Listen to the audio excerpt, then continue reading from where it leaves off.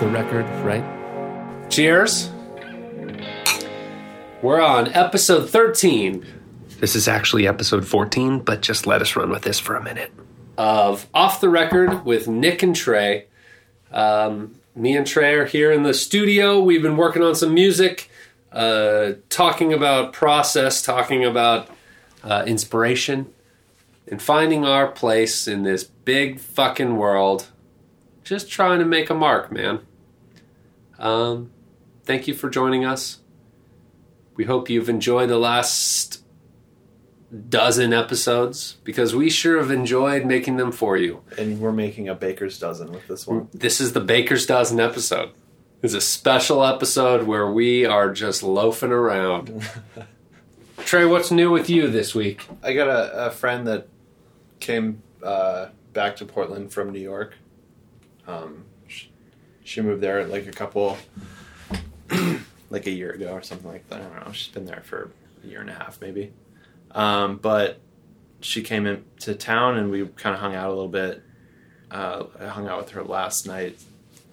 And we just kind of talked about stuff, how things are going for her.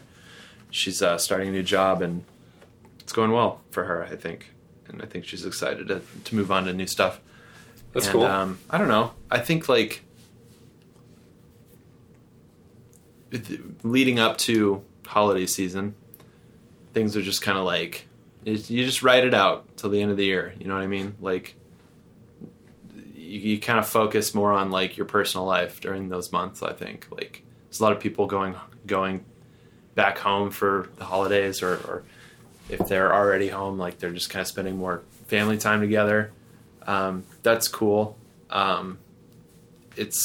But it just seems like it's a time to kind of let work be work and sort of focus on loved ones. Yeah. Loved ones, connecting with people, and just kind of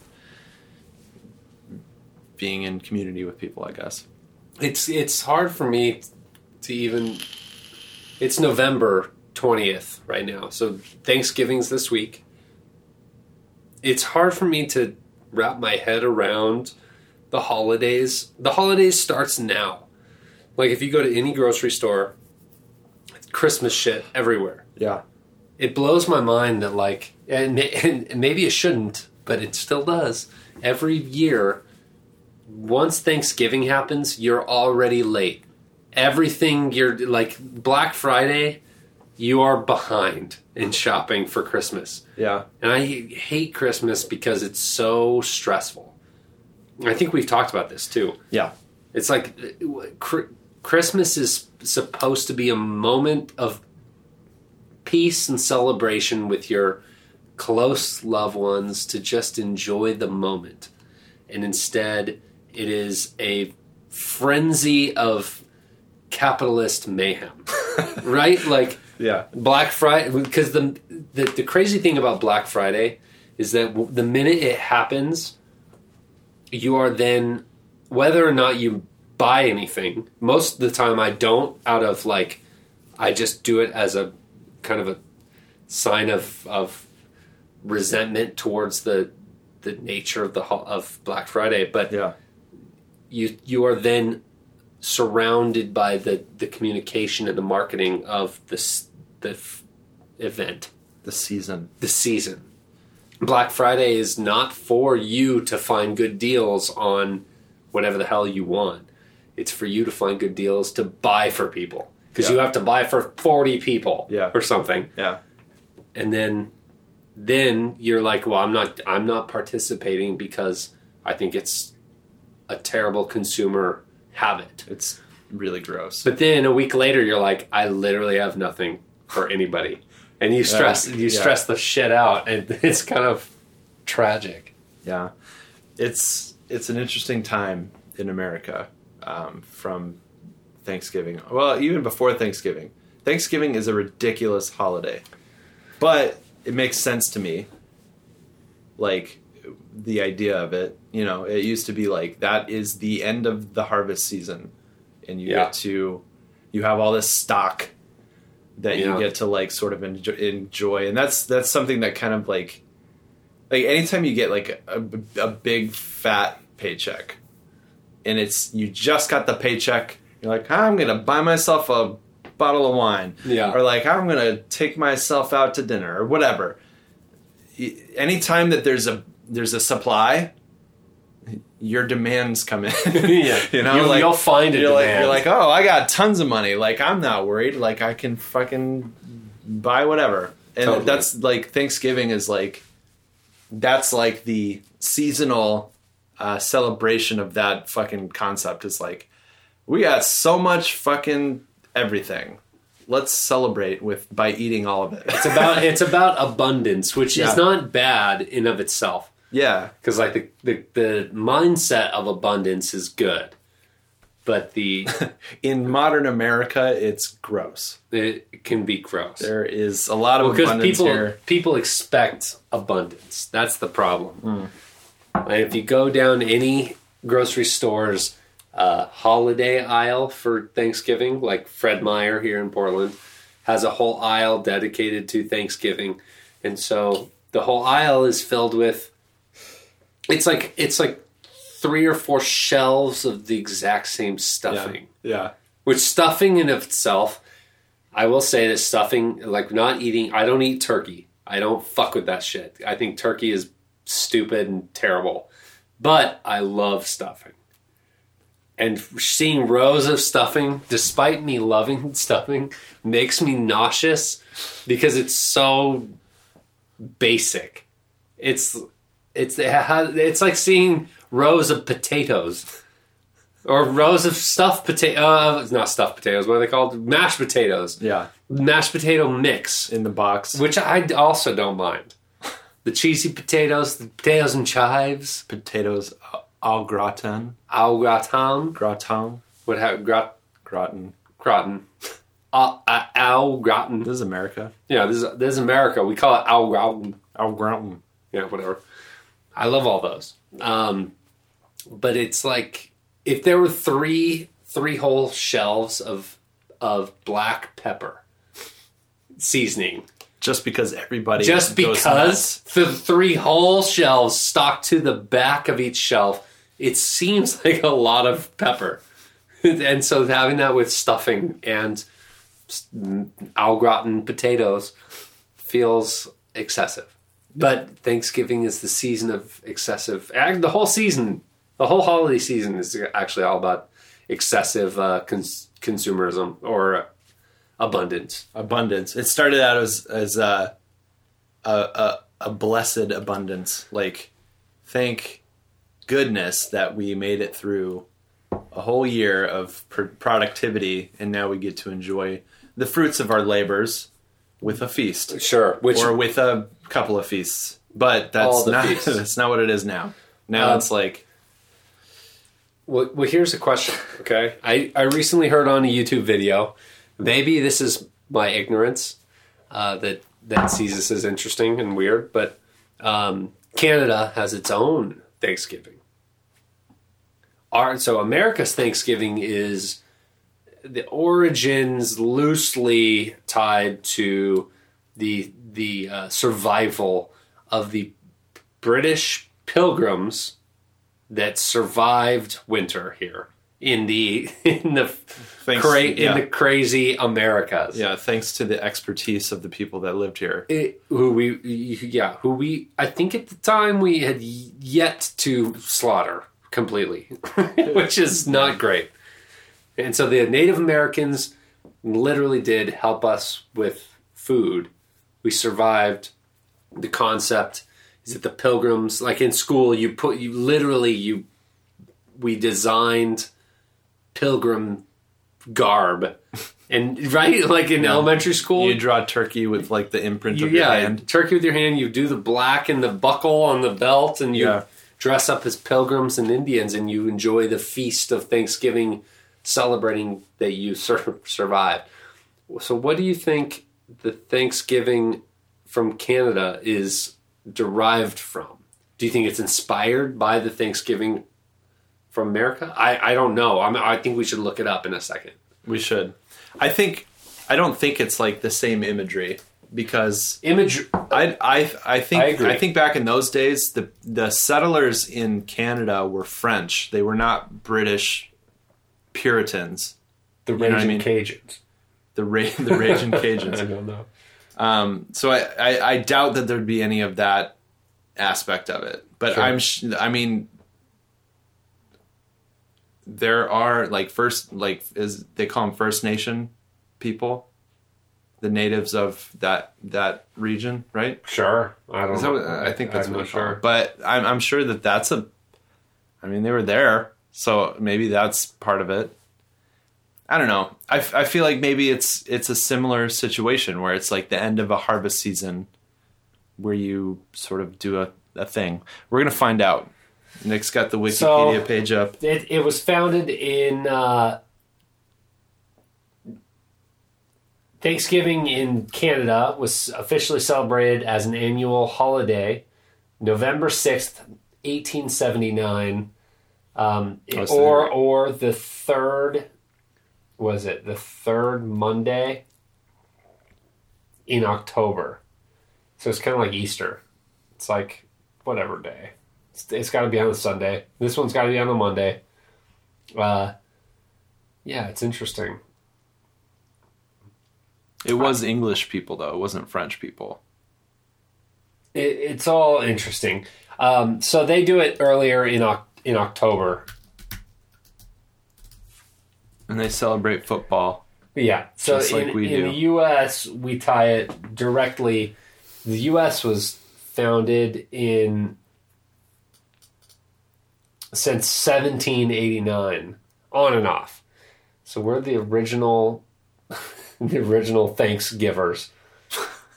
We gave so much thanks. We give so much thanks. We're pros at Thanksgiving. Yeah. And Abraham Lincoln actually made it a federal holiday in 1863 during the American Civil War, which is the perfect time to celebrate and embrace giving thanks because all of us were killing each other. It's perfect. It's kind of crazy. Thanksgiving's really interesting because nowadays, what is it? Football, Turkey. football, Stuffing your fat face. The problem with maybe American culture is that we've given up on the concept, the true concept, and instead embraced just the abundance, the indulgence. Not the abundance. The indulgence is the word. We just indulge in whatever, and it's like for Thanksgiving, there's always your drunk uncle who says the racist things that you're not proud of. And then at Christmas and at Thanksgiving, you're stuffing your face and drinking whatever. And you take Is there a drink for Thanksgiving that's traditional? No. It's not. I don't know. Cider? No. No. I mean, my family always had sparkling cider for kids, and then For Thanksgiving? yeah, and then champagne and wine for adults. So during Christmas for us, we always had the Martinellis. The Martinellis. The Martinellis, There you go. and because my parents don't drink. Yeah. But then Christmas is known for the eggnog. You spike the eggnog, and then people get Uncle Racist gets crazy. I don't have that racist uncle, I don't think, but I never know. Some people do, Yeah. and you know who you are. And you know who they are. I actually saw a meme that was talking about the racist uncle at any party. It's like, well, my racist uncle's coming. It's like, do you think that the racist uncle ever thinks when he's coming to a family event that his like whatever progressive or non-racist nephews there or nieces? I'm going to this party with my non-hateful nieces and nephews. Ugh.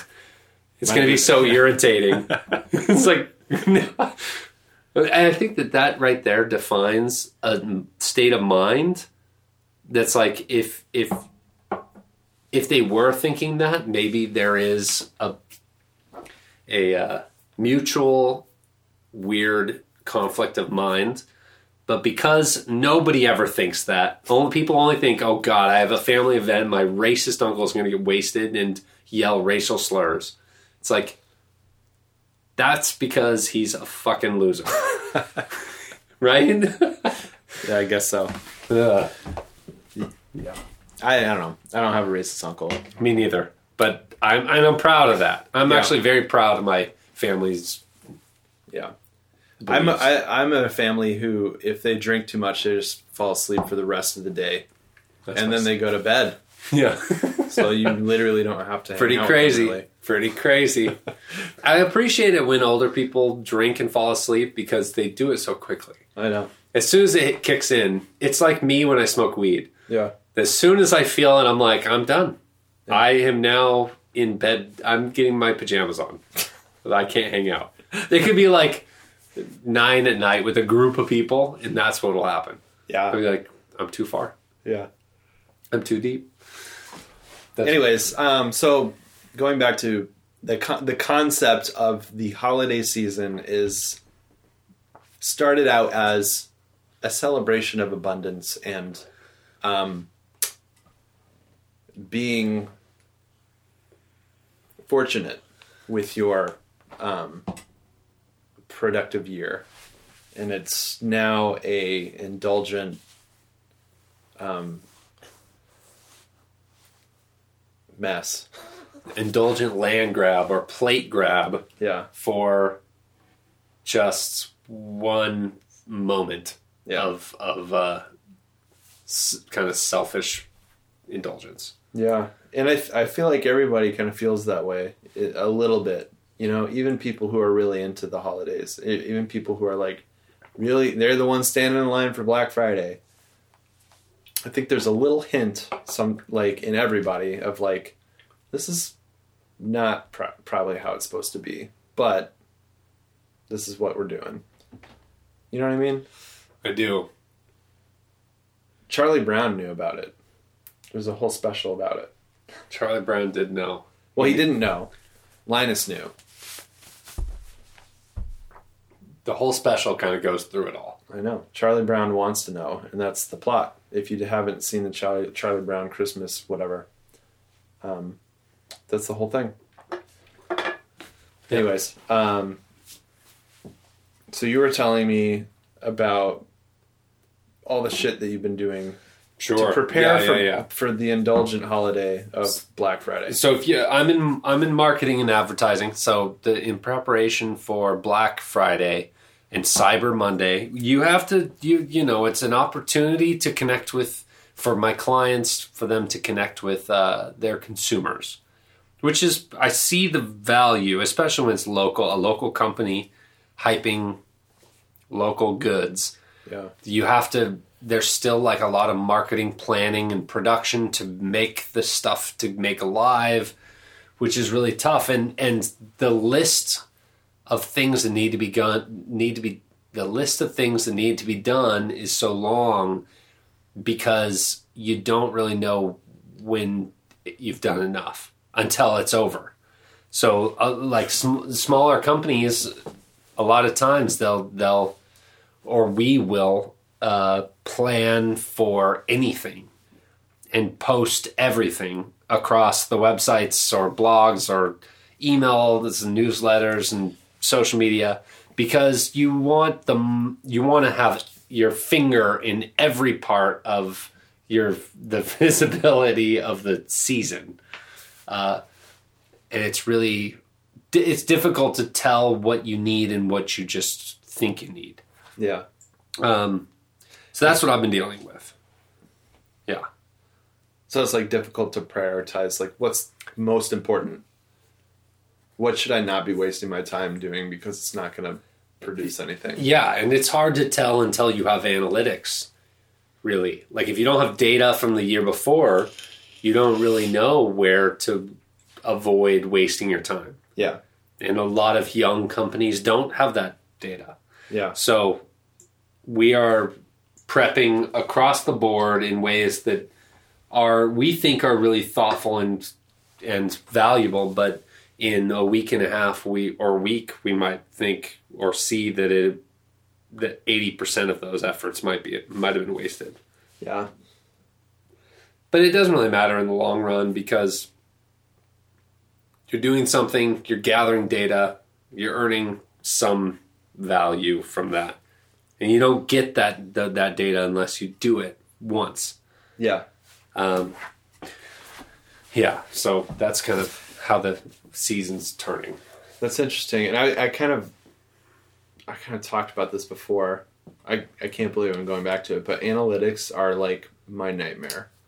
Because you put analytics and you package it in a nice little neat organized charts and graphs, and like it works and it shows trends and all that stuff, and you just put it and you give it to somebody who's like a complete amateur in understanding what all that means or like how to even act on it. And you're, just to clarify, you're talking about analytics from a platform. From a platform, yeah. So like, because Trey works at Squarespace. I work at Squarespace, and we have analytics, but we also support Google Analytics, Facebook Analytics. There's a lot of data out there that we have sort of a responsibility to report to our users, and what I've found is that there's a lot of nitpicking and like hyper focus on discrepancies in the data when the focus should be on, okay, it's a broad picture of your visitors or your users or your engagement. It's a broad picture. Yeah. What have you done based on the broad picture? People who don't understand how to use analytics or how to respond to analytics will typically just focus on the numbers and how they might not be accurate. Like how many people have visited my website over the past 3 months, and they look at it and they're like, that doesn't seem right. And I get to talk to those people frequently, and I'm not like, analytics is a hard game because there's a lot of variables out there. So it's like there's people that don't want to be tracked, so they have a bunch of browser extensions to keep people from tracking them. There's people that have bad internet connections, so it looks like there's more people than there are because the connection keeps going out or whatever. Or people are browsing on their mobile device and they go in an area where they don't have any coverage, and then they're back on the site. There's all kinds of variables out there. There's like chaos out there. And then we make it nice and neat and in a nice little chart to where you can see like, hey, over the past few months you had probably not enough visitors to merit anything. And people like to argue about the data instead of saying like, well, maybe it's this many people that came to your website. Maybe it's more, but still nobody clicked on your link to buy the product. Yeah. So what are you going to do about that? Like, what are you doing to make sure that people click the button to buy your product? Like, that's where you should be focusing. Don't focus on the numbers. The numbers are just a tool. It's not the end-all, be-all of, like, how successful you are. It's a tool to show you how you can respond to how people are engaging with whatever you're trying to put out there for them. Or even before that, the tools, the data is a tool to tell you how you did respond. It's not how you should respond. It's how did you do, not how should you do. Yeah, it's a window. Look, your conversion rate is low, and your traffic rate is low, which means you failed on both of those parts. Yeah, your content is not engaging or driving to conversion, and you also don't drive traffic to the site. Yeah. If you wrote a blog post that was extremely successful back in March, and you haven't really had the same amount of traffic as you did back in March, maybe you should look at that blog post and see what was so good about it. Absolutely. Or see how you shared it online, like on social media or whatever. Like, what happened with that post that drove so much traffic to your site. Yeah, but I think that alone is such a complex conversation to have. It's easier to just blame the product. Well, it is, but I would say that the complex conversation that whoever it is, that the site owner, has to have with themselves is that, like, okay, since March, I have not created content that is valuable, and then, like, I'm trying to sell something. I'd hope they are, and if they're complaining about analytics and they're not selling anything, then they just have too much time, because it's like people like my analytics are fucked up. What are you selling? You're not getting sales? Like, no, I don't do sales. It's like, then what are you worried about? What does it matter? you don't have fans and you're not making sales. It's like, but I don't care. You shouldn't care either. But that's a hard conversation to have. Is like, okay, like, I did a post, and I've seen this a lot. I did something really successfully. Now I have to follow that up with something as successful. And a lot of creators will create like a video or even photos on Instagram or blog posts wherever, and once you do one thing really successfully, you freeze and you kind of you're paralyzed by the fear of doing the next thing not as successfully. And on YouTube in particular, if you do one video that does really well, they will then give you a ton of views for the next video. So that puts a lot of pressure on you to do a really good video. Because then if that video sucks and all these views that they're now like, well, in the next video, we're going to give more organic views. And then people watch it and people dip out immediately because it's a piece of shit. Yeah. It's like, well, you had the opportunity and you didn't take it. Yeah. But yeah, and you see that sometimes where there's like a viral video that goes around and everybody fucking loves it. And then the next video you see from that person is like the same thing but different, and it's not as good. But not different enough. And you're self-aware, so it's kind of awkward. And you're like, ugh. It was good the first time, but when you try and do it again, it's not. But that's why they try to do it again, is because they all they want is to get a positive response. Yeah. And they're like, well, I haven't gotten a positive response until that one, so now what do I do? People must really like that, so I'll just keep doing that. That's where it breaks down, though, is because the success of your thing is because it's a new thing that nobody's seen, or like, sure, even if it's something that somebody's seen before, it's like there's a freshness. It's a freshness, yeah, and people get bored easily with things they've seen before. You can't post two things of the same level of freshness, no, or especially the same category. Yeah.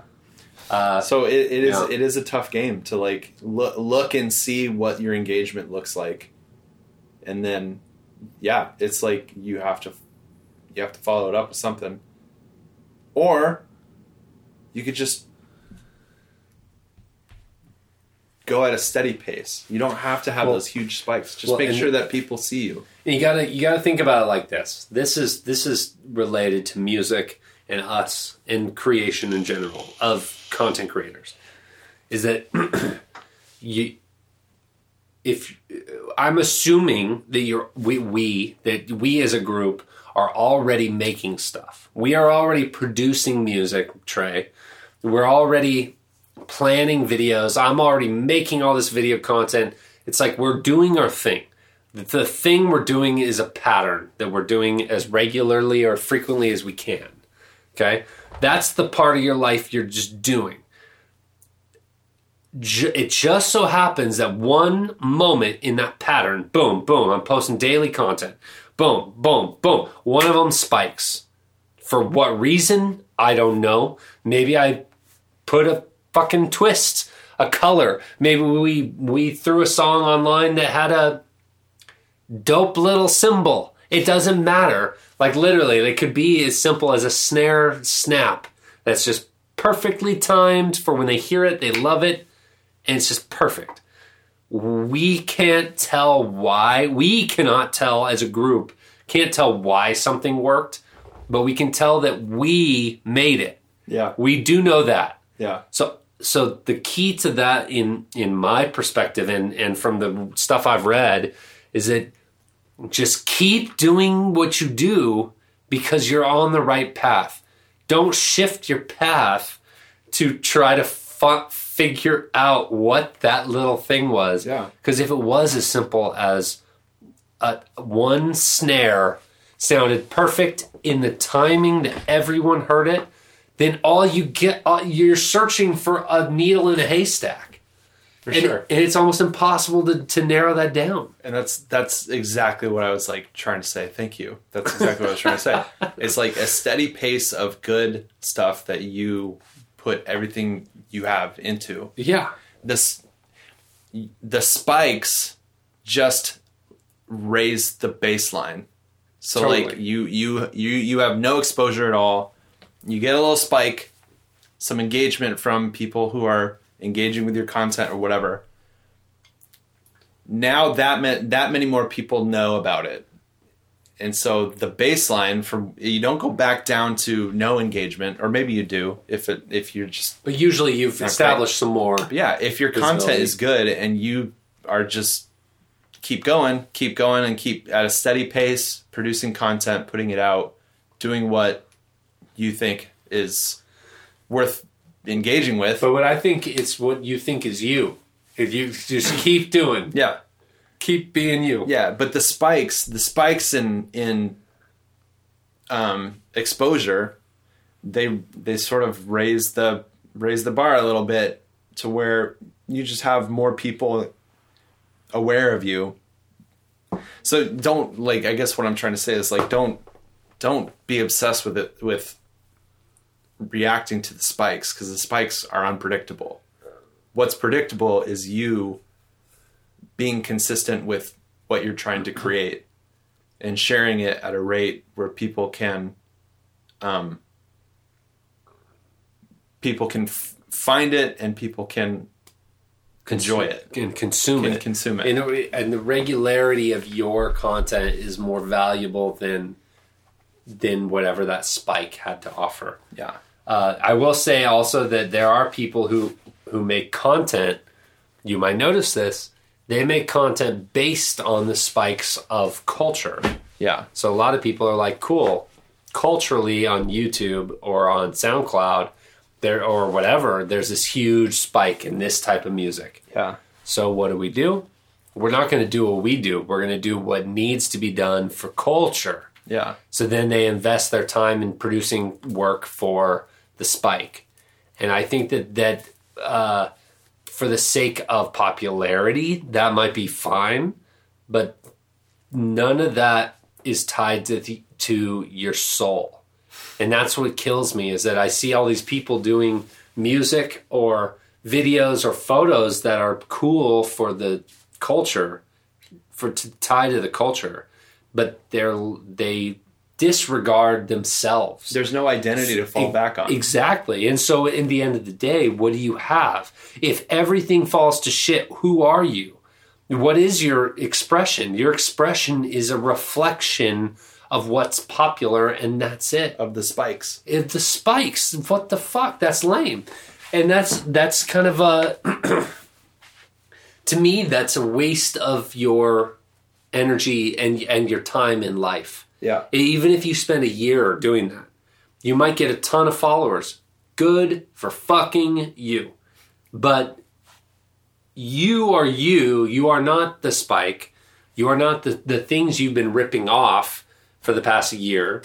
So you are so what are you going to do next? If you decide to transition into your own music, your own video, your own photos, you can't compete at that point because you've established yourself as the spike level. It's like you are not good enough for your own profiles online. You are, and nobody is, because you're just following the hits. It just doesn't work. Yeah. There's a good metaphor that I just thought of about this. It's like a surfer who's out in the water, right? I've never really surfed. I've done some like bodyboarding or whatever. I've spent some time in the ocean, but I'm not a surfer. But I like to watch surfing videos because they're fun to. I don't know. There's a weird like reverence I have for the ocean. So like those videos with like the huge waves. Yeah, like, they're dope. They make me sweat a little bit because it's just like kind of terrifying. Anyways, I'm not a surfer, but I do know that like when you're out surfing, what you're most of the time you spend is waiting for the right moment and waiting for the right wave. And in this context, like the spikes or the unpredictable nature of how people engage with you in what you're making is like the ocean. It's unpredictable. It's a mess of chaotic variables that you can't predict and you can't expect. So, like a surfer that's out in the water waiting for like a good wave, right? Maybe a good wave comes along, but like you're not prepared for it, so it kind of passes you by. But there's still more waves coming, right? Just as long as they stay where they're at or like position themselves and prepare themselves for that moment when the wave hits and they catch the wave and it is a successful moment. It doesn't matter what the unpredictable wave, like ocean, has done, like or how it's acting, or like what it gives you. What matters is that you are prepared for the moment where you can ride the wave. Yeah, and where you can take that moment and make the best of it because you were prepared with your skill and whatever to be like, okay, this is happening and I know what to do, or like I know what I want. So I don't know, that's just a metaphor I came up with. That but what I like about the wave metaphor is that riding the spikes is the same as representing your surfer career or whatever the fuck your surfer experience would be, with always hitting the best wave. Yeah. Or always hitting the wave in the best way. Yeah. And it's just not realistic. And nobody expects that of when you're out there surfing. Nobody expects you to hit every wave perfectly. Yeah. But if you represent yourself that way, you've set yourself up for cultural failure, because once you don't hit the spike, it's like, well, what are you not, like, what happened? Like, yeah. Now you're failing by not doing anything. Yeah. It's like, you should only fail if you do something wrong, not if you don't do something. Right? Like, that's unfair to be measured against that. Yeah. So I like that. Yeah. So to tie that into music, we write a lot.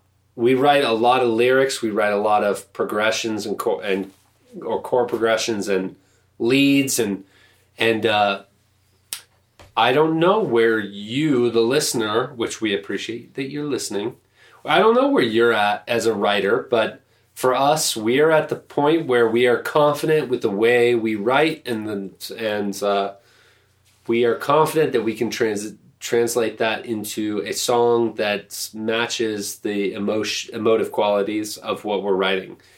But a lot of times we have, or I at least have the challenge, and it's a true challenge that I have a hard time getting over, of taking my concepts or taking the progressions and the lyrics and putting them down and recording them, getting them into Logic Pro, and pushing them as far as I can, and it ends up in a place where I absolutely can see where or how I've gotten there. And sometimes where I've gotten is not the coolest place. It just is my place. And then, like we did today, me and Trey sit down and we listen to some tracks that are dope as fuck. And then we think to ourselves, why or how come we don't make music like these dope tracks? And it's a real, everybody does this. Everybody listens to a track and they're like, holy shit, why didn't I make something like this? Or how can I make something like this? That's the question. And yeah, so that's the big challenge for us, I think. It's interesting because this sort of reminds me of the Wave thing, where it's like, how many songs have we started and abandoned because they didn't fit right, but we still made it. We still made something. We still started something. But the songs that go on the album are the waves that we catch, that everything like connects in a way where it becomes a complete thought or a complete concept, right? Yeah. So it's like when you listen to a dope track on Spotify, what you're hearing is somebody's the peak. Ideal situation where they had a spark of inspiration and a little bit of luck to make something and to finish interesting. Something. Yes. Interesting enough that they were able to write it until the end to a final product that sounds fucking dope. And that's something to be proud of. But we as musicians need to remind ourselves that when we hear something, it's because it's the best that we're hearing from that artist. And that raises the question. I think that's totally true. We don't hear the stuff that they never finished. We don't hear the stuff that sucks. Which when you hear, like I've listened to some people, some pals of mine, they're producers, they're like DJ producers. They have a ton of tracks, a metric shit ton of unfinished tracks, which I think is really great. The more you write, the better you get. So understanding that, like a couple tracks we listened to today were instrumental. Some of them had vocals, which I appreciate. It always makes me interested to think in when I'm comparing myself to their finished tracks that they probably have 100 behind it that weren't finished. Like the comparison for me is less about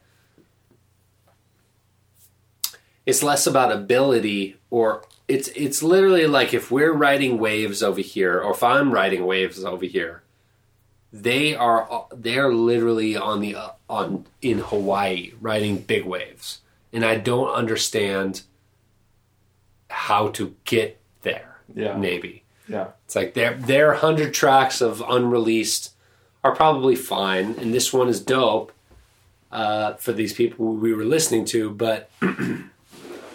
Like how come my unreleased don't, like our released tracks don't sound anything like their unreleased probably. Yeah. Like it's like they're in a different league of, or genre league of making music, which is kind of disheartening maybe. But that kind of leads me into like, okay, when we are putting together music, like it's easy to put down the let's say lyrics. Lyrics are easy because if there's a concept, I think it's really easy to put it together into a recorded part. If you have a melody, that's even better because you're kind of honing it down further into the idea. which maybe you should be flexible about, and then you have a lyrical, melodic section of a song.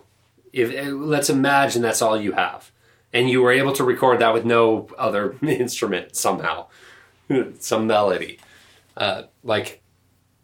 Then we start building, and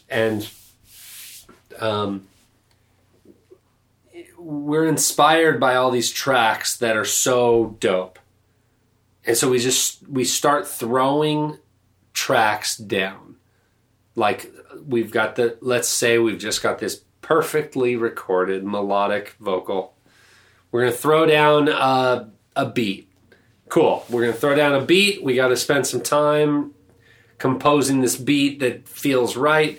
We got a bass line to that. Get stuck on the bass. We got, Lord knows, we're going to get stuck on the bass. And then we throw down the synth to accent those. We don't want to overpower anything.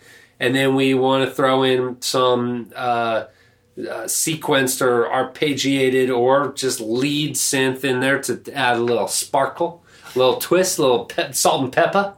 And then we throw that in. And then the song's starting to sound like something. Now, mind you, we have yet to shape the vocals of the track, and this is something that we were talking about today that maybe we don't push far enough, and that's okay. We can talk about this. Maybe we don't push our vocals far enough to where they are abstracted into the context of an abstract song. Yeah. But you got all this stuff down, it's sounding okay. Then you're not reaching that point still of whatever you heard, whoever you're basing this on, the peak, the wave. So then we add more vocals. Then we add harmony synths. Then we add bass flourishes. Then we add drum flourishes. And then 7 layers of background vocals that are all washed out and airy and just... 7 layers of background vocals and 7 layers of hell. We are now fucking deep in this thing, and we hear how dope this thing is, and it is still like 14 miles from the big wave of this track that we were basing it on. Like, how much have we invested into the sound concept, not the concept of the song? And maybe this is the differentiation, is that we're investing in the sound concept so much to try to make something that is as good as whoever,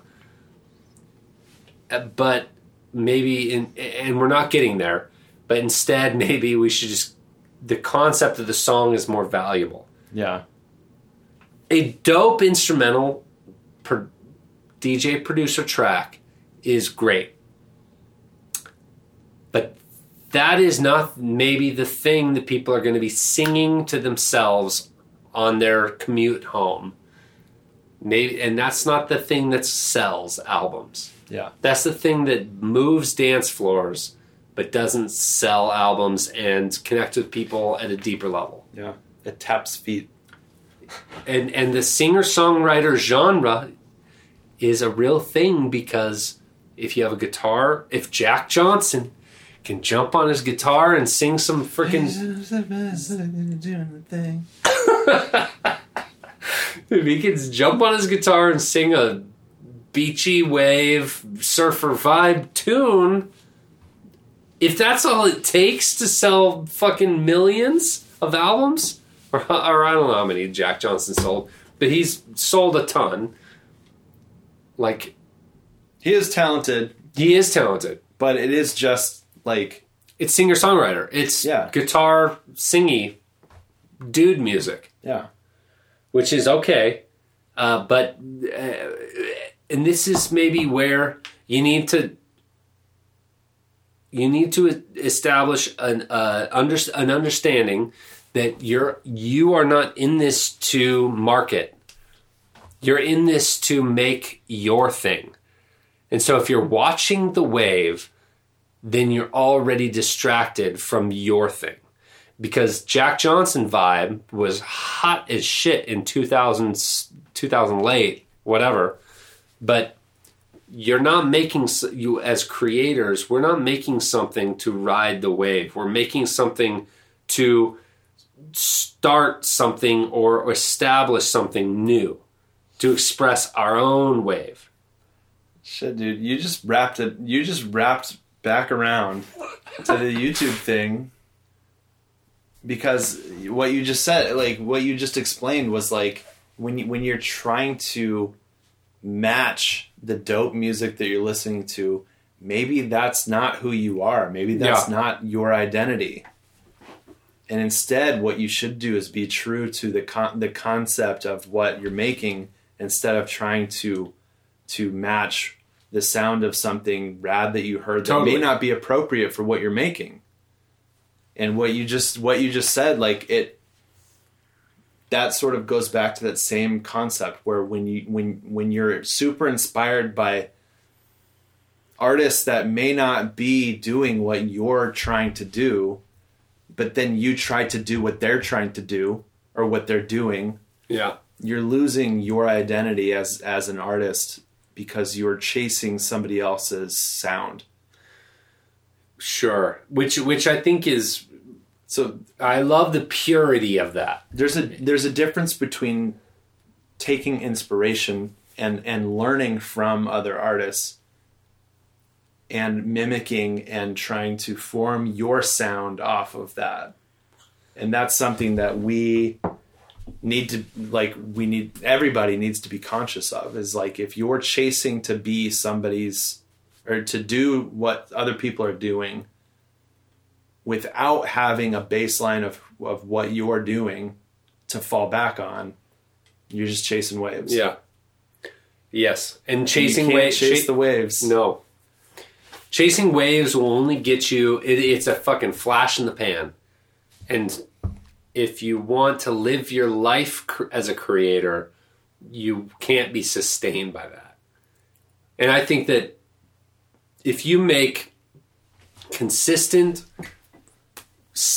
your style, your avenue of creation for 20 years, over that 20 years, you are going to build a community that believes in what you're doing, because you are doing you. But if you do the flash in the pan thing, you're going to get, boom, okay, cool, 500 followers here. You'll lose maybe 200 of those because you'll switch it over in the next fucking 6 months. Then you're going to do something else. Cool, I'm going to do fucking electro hip hop this month. And in 3 or 4 months from now, I'm going to do some super gritty, grimy trap music. And then I'm going to do some dope reggaeton on this month. It's like you're missing the point. If you want to practice, then that's okay. It is okay to just practice the creative process. That's okay. But don't claim it as you. Just do that.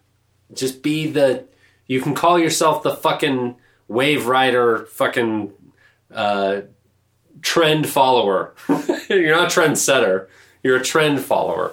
But just maybe be you. But the whole thing leads me to another question that's, okay, so if we're following our thing, and that is what the storytelling of that we do is right, how do we shift to do cooler, the stuff we think is really cool, without feeling like we're departing or fighting against our natural flow? Because that's the challenge for me, is that I want to make cooler shit, but that's a hard ask. Like Jack Johnson's a perfect example. If Jack Johnson thought a fucking Skrillex song, for example, is great, Jack Johnson can't quite do that on his guitar. Yeah. So he's got to do something different. So how does Jack Johnson proceed in his exploration of his own career without losing himself, if he wants to move into that style not even Skrillex style, but towards that motion, of creation. That example is not quite fair, because the kind of music that we listen to get inspired is more or less in our genre. It's just that people are doing it a little differently than we're doing. Sure. You're right. A more fair example, I would say, is like, what if Jack Johnson listened to, I don't know,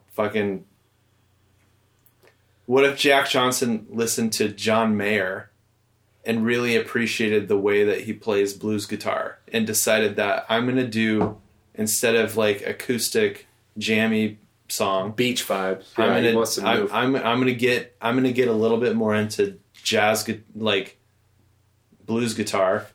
Play electric on this one song. Sure. I just want to do like some electric blues riffs, and it'll fit this way with the way that I'm singing. It's not such of a departure. It's a little closer in. It's a little bit off the road a little bit for maybe what he's used to doing, but it's close enough that he's not only learning something new and challenging himself to think outside of his typical process, but he's also incorporating something else that inspired him to change just slightly from what he's been doing to express a different way. Yeah. And I feel like that's kind of the key, is like, there's a fine line between who you're inspired by that is appropriate for who you can learn from and grow from, and who is a little bit outside of your realm that might be not worth pursuing so much.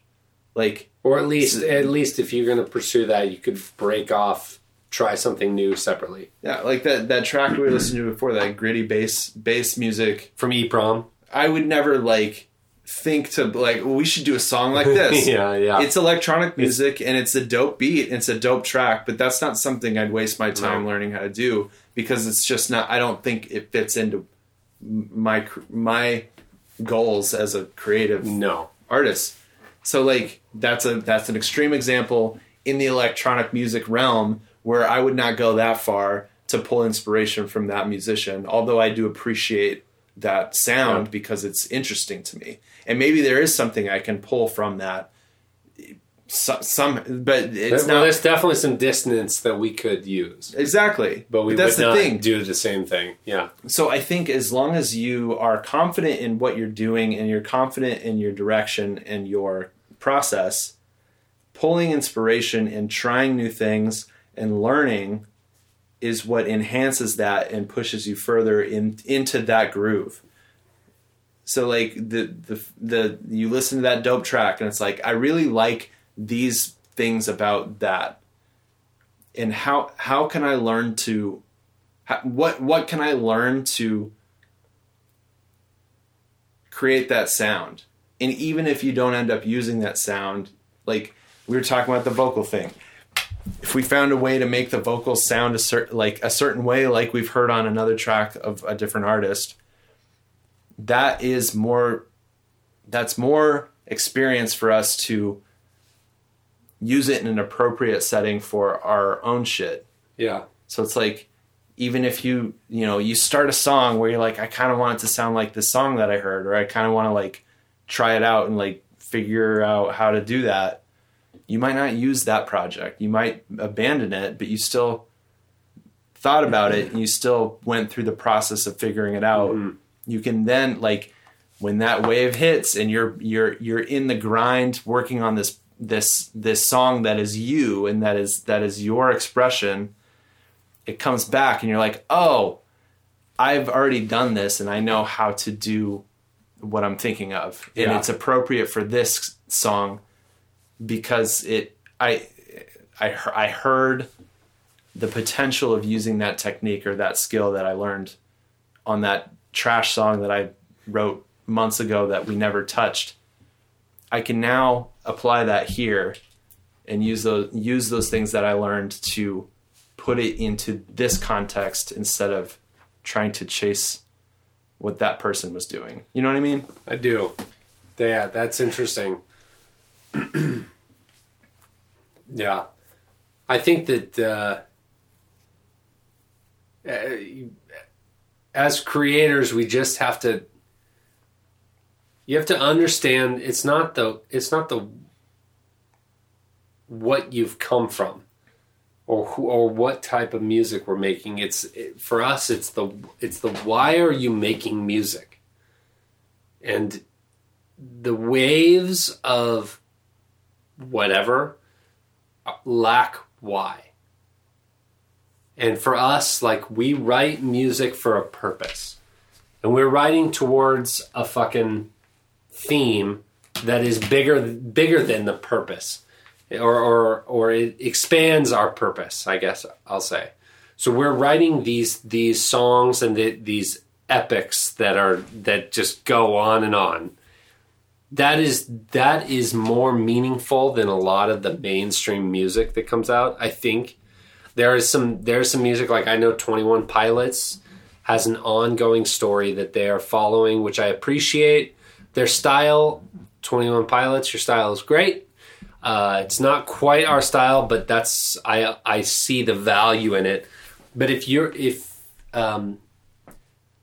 understand why you're making the music you're making, not just why do you like making music. I like making music because it makes me feel good. And it's like, fuck that. That's, of course it does. We're all fucking creators.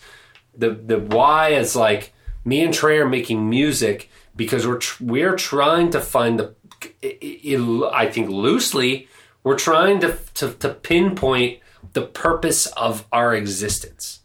And we're trying to define a story that focuses on the meaning of staying alive and the value in life as a whole and life in a community.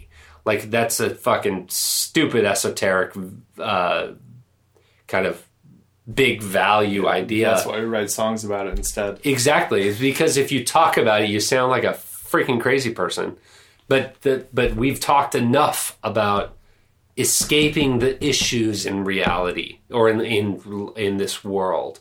So now it's time for us to talk about embracing this world and becoming and developing a community that embraces something more. And that is the value. That is enough of a purpose in your music, in our music, that we feel like we can keep writing. Like a storyline that's what's great about if you do concept albums, is that storyline will get you started. Because a storyline, whether or not you understand it, it's based on values.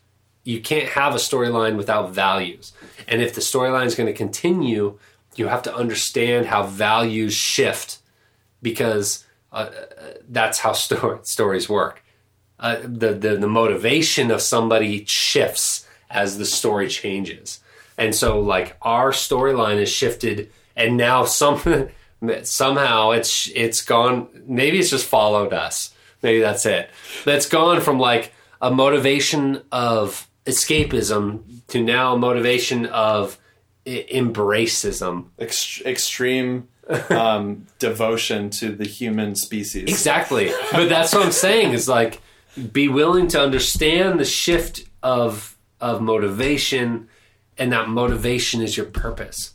And that is why we write music we are going to write music, period. And what it's about is fluid. We are much more inspired by writing about what we care about. This is something we care about and we believe in because we've invested so much into it. And we believe it. So here we are. We understand the purpose. Follow the purpose. The waves of like, I mean, come on. The waves of pop culture come and go. Think about the artists that have just come and disappeared Like I don't think of them. That's yeah, the point. exactly. That's the problem. You don't think of them because you thought you heard them 4 times. You maybe heard them 40 times during 2 months on the radio, and then they were gone. They were just like a fucking whisper in the breeze, just floated off into nothingness. Like what happened to people like Jason Derulo? You know, but He's his still around, but I haven't heard his song anything. his song was on that wedding hit YouTube video Yeah. where they danced down the aisle. Oh, wait, no, that was Chris Brown. Wasn't Oh it? no, you're right. That was Chris Brown. He's still Jason around. Derulo did the solo. He did it, yeah, the solo song. But who the fuck knows where he is? Chris Brown. It's like you don't want a wave. You don't want to ride the wave. He's riding a wave of shame. He should be, because he's a piece of shit and he should be in jail. It's like you don't want to ride the wave if you're, as an individual, not ready You should for the standards of civilization. You can't be a turd and jump into the limelight because they're going to see all your juicy corn and peanut filled corners, and now you're a public turd. But yeah, so here we are. Yeah, find your freaking, find the purpose, find the motivation. I think that's. Hey, but this whole thing started with like investing in trying to find the sound that you would like to be a part of, and it's easy to invest in trying to put more and more into the sound that you've got to try to make it sound like something that you like and not something that you've got. Not the sound you've got, but the sound you the grass on the other side of the fence, which is always greener. And adding more doesn't mean that you're going to be more successful. What's the success is driven by the heart of it all and the consistency and the persistence of your release. Maybe we've kind of shifted through this whole thing. I guess to sum it up, I'd say like it's okay to draw influence from the things that inspire you. Definitely. But it's not okay to let your influence define you. Or distract you. Yes. Yeah, I agree. Because, well, I mean, who the fuck isn't influenced? We're all influenced. That's what my whole solo podcast is about. Yeah. Your identity is a mess of influence. So yeah, take the influence, use the influence, learn from it. Don't let it define you though. Let yourself concoct a unique identity out of what influences you. And dig your heels into that and don't wait for the right waves. You know? Yeah. Don't chase the waves. Don't chase the waves. Be ready for the waves that you're waiting for. I don't know. I don't like that. I don't like that metaphor now. Well, but chasing the waves for the hit is good, but success as a creator is not measured by waves. It's measured by distance. It's like the difference between surfing a wave, which is facing inland, and sailing across the fucking sea, which you hit a lot of waves, but none of them matter until you hit the coast of the other fucking continent. And like, that's the journey you're going on. Don't pay attention to the people facing back to the coast. They're there to just, throw down some rad hang tens and all that surf lingo. It's like, focus on the big picture. Keep pushing for your big journey. Yeah. So I guess what that means is if you're going to get into a hobby, don't be a surfer, be a sailor. Yes. That's perfect. I love that. That's my whole new life thing. It's more about being a sailor, not a surfer. Yeah. I think we're going to call it at that. Yeah. I think Don't be a surfer, be a sailor. Work your ass off, but don't compare your sweet ass to those other sweet asses. Your ass is great. We like your sweet ass. And keep going. Find your motivation. Find your purpose. Define your success by your expansion of your craft based on your purpose, not the waves. Trey, you have any last remarks? Words of wisdom for our young listeners? No. I would say open up your freaking music program, whatever it is. Just throw down some stuff. Stop listening to us. Take a break.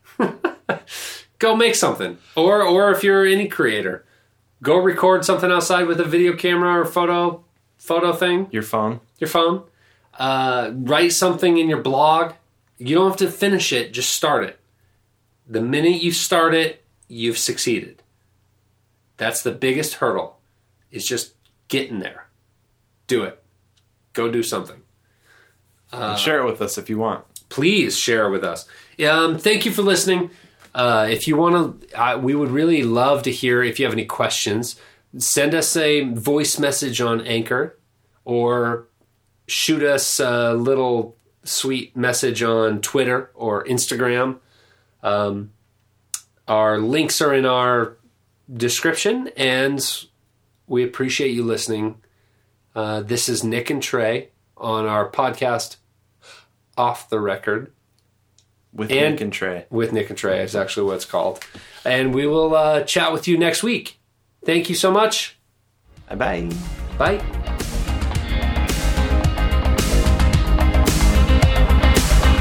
This is Off the Record, right?